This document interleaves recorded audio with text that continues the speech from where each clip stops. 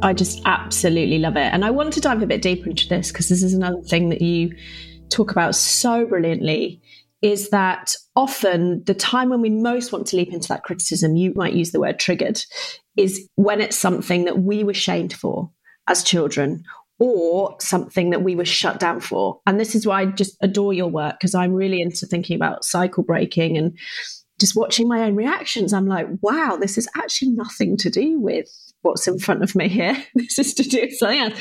Can you help us unpick that big sort of web? I'm imagining a big ball of wool. Sometimes it's like pulling the threads, isn't it? 100%. That's a beautiful image. Exactly. Yes. So triggers, right? And our kids, and the way that like our kids kind of become actors in our own play. You're like, whoa, okay. The circuit in me that just reacted to a behavior in them, that circuit predated their existence. Like it was probably in my body. I got triggered when they had a tantrum, but that circuit lived in my body way before they were even alive. So I think it's easy to go into, oh, so it's my fault mode. I always think like there's something between it's my fault or my kid's fault. Can we just have a world where it's nobody's fault and there's an actual opportunity just to learn and change? That just seems more effective. So it's not your fault. It's not your kid's fault. This is just an opportunity. So let's take tantrums as an example. I hear this from a lot of parents. Like when my kid has a tantrum, which often is over something seemingly on the surface irrational, I get triggered. Like I know the parent I want to be in that moment. I know it. I've read the books. I've watched the videos. And yet the moment comes and I'm saying things I promised myself I wouldn't say. So what is going on in this moment? So I'm deeply inspired by internal family systems theory, Dick Schwartz's theory of the mind and the body, and so powerful. So I'm going to give an explanation that's IFS inspired. What do we do as kids? Let's start with ourselves, right? And then we'll come back to the present moment and the trigger of your child's tantrum. Well, when we were kids, same thing for our kids now that they're kids, a kid's job is to figure out how to survive. Human beings are dependent for so long compared to other animal species. I never know the age exactly, but I don't know. Like you got to be over 10 at least. I'm probably older to like really survive on your own. So what that means is as our bodies are developing wiring, it's developing wiring in the context of utter dependency on your caregiver. So everything you're learning in your body is some version of, is this safe? Is this going to get me closeness and connection with my parents, which means survival? Or is this going to get me distance and punishment and being sent away? And some version of, ooh, we don't do that in this family. And that is actually a threat to my survival because survival is based on attaching and really being proximal to my parents. So we think our kids are interacting with us based on just what's happening in the moment. They are actually filtering everything that's happening with us in the moment through that lens of, is this maximizing my survival through attachment or is this threatening? And then their bodies wire accordingly. So let's say in your own childhood, someone's listening here, you grew up in a family and you might say, I don't even remember the details, but yeah, I'm pretty sure if I had a meltdown in a toy store about a toy I wanted for myself, like I don't even have to remember, but I know the response that would have happened. It would not have been pretty. Some version of a punishment, some version of you're so spoiled, some version of, I don't know. People have said to me, yeah, my parents probably would just literally have left me in the store. They just would have walked out. So what do we know there? We know it literally wasn't safe for me to express my strong wants and needs. What are tantrums after all? They're wants and needs a kids have. It is very hard to have a want and not have a want fulfilled. Even for me, I do not like wanting things and not having them. It's not always pretty for me. So it's definitely not pretty for a 3-year-old. But the problem isn't that a kid wants something. The problem is that a kid hasn't developed the skills yet for wanting and not having a skill that all of us continue to work on.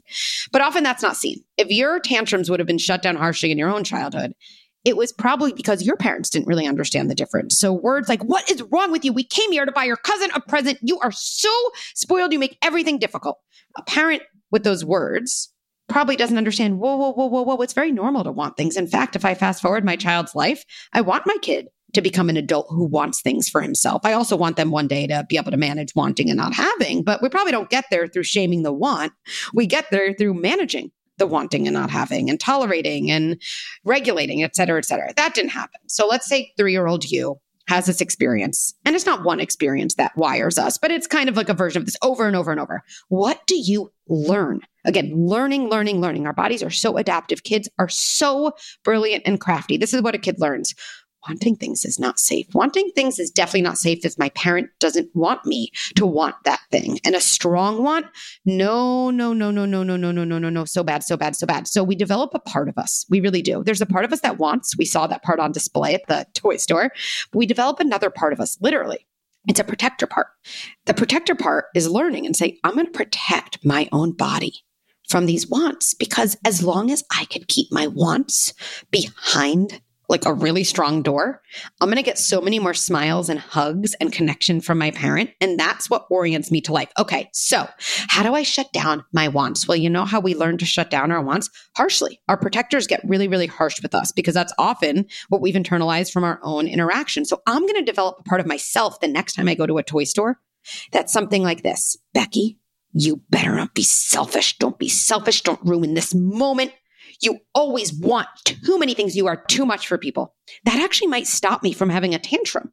I mean, if we think about it in a zoomed out perspective, like how adaptive. Now I haven't done the thing that makes my parents so mad at me. I am maximizing survival. Now, let's now fast forward 35 years. You're maybe in a toy store with your kid, or you're not. You're just in the kitchen and your kid wants less crispy apple. You know, I don't know, the things that kids upset about, right? This apple is too crispy. I want a less crispy apple. Well, what does your body do? You think you're responding to your kid. That's not what our bodies do. Our bodies scan themselves. They say, what do I know? What do I know about the situation? What circuits have I developed? What's adaptive? That protector part of you really is like, I can help. I know what to do. This is so dangerous. This is literally threatening this whole situation. I will take the driver's seat. And they do. And they take over us. And they eventually say to our kids some version of what that exact part learned to say to ourselves to shut down the thing that was so threatening. What is wrong with you? You always ask and ask and ask. A less crispy apple. You're so ridiculous. We're just trying to get through the morning, right? Our kid starts crying. We feel awful about ourselves. But the amazing part about our triggers, and this is actually the foundation for change. And it's interesting. So we were recording this 2 days before my upcoming triggers workshop. I don't know if you know this. So like, this is literally the perfect question. I've been obsessing over this topic, is we have to come at it from a place of compassion, because our body is hesitant to let go of the things that were put in place to protect us. Like, thank goodness. Like, I'm so glad now as an adult, I don't have to relearn looking both ways before I cross the street. Like, I'm so glad my body knows I learned that young. And I'm going to continue looking both ways. Like, it wouldn't be adaptive to just let go of things that were put in place to protect us. So our triggers with our kids, they're really our protector parts from our early years. Like I always say, like they get a little overzealous, like they get a little confused. They don't know. It's, hey, it's 2022. It's not 1990 anymore. I'm not in that toy store, right? I always think it gets dark in our body. It just gets confused. But we have to come at change from that place of thank you. Thank you for all your years of service. I don't need you in the same way as I used to, but you are trying to help me. And the next step that I'll say for everyone listening, which is so life-changing, is when we're triggered by a kid, let's say we're triggered by their tantrum, we want to shut it down in them, just like we had to learn to shut it down in ourselves. It's like the gap between our comfort with ourselves and what we see in our kids is too big. So we kind of say, okay, I'm just going to shut it down in them. The biggest trick of all this is for everyone right now to think of something that they're triggered by in their kid. And then we have to kind of think about, like, what does that represent? Because it's not the tantrum. It's probably the big feelings or the big wants, or it's not really the whining. It's the fact that whining represents helplessness and needing others or something like that. And then if we take that next step and think, okay, what if instead of shutting that down in my kid, I really thought about growing that part in myself? Because I guess another way to close that gap between me and my kid is not to make them more like me, but to almost like be inspired by them and like make me a little bit more like them. Do I need to ask for help? Do I need to express a feeling? Right? It doesn't mean you have to have a tantrum in a toy store, although if you want, that feels healing, go ahead. It doesn't harm anyone. But it's really a complete reversal in framework, and not only leads you to show up in a more grounded way, but even better, in my opinion, it just leads you to have access to more parts of yourself and be like a fuller human being. And that's going to benefit you even more than it's going to benefit your kid.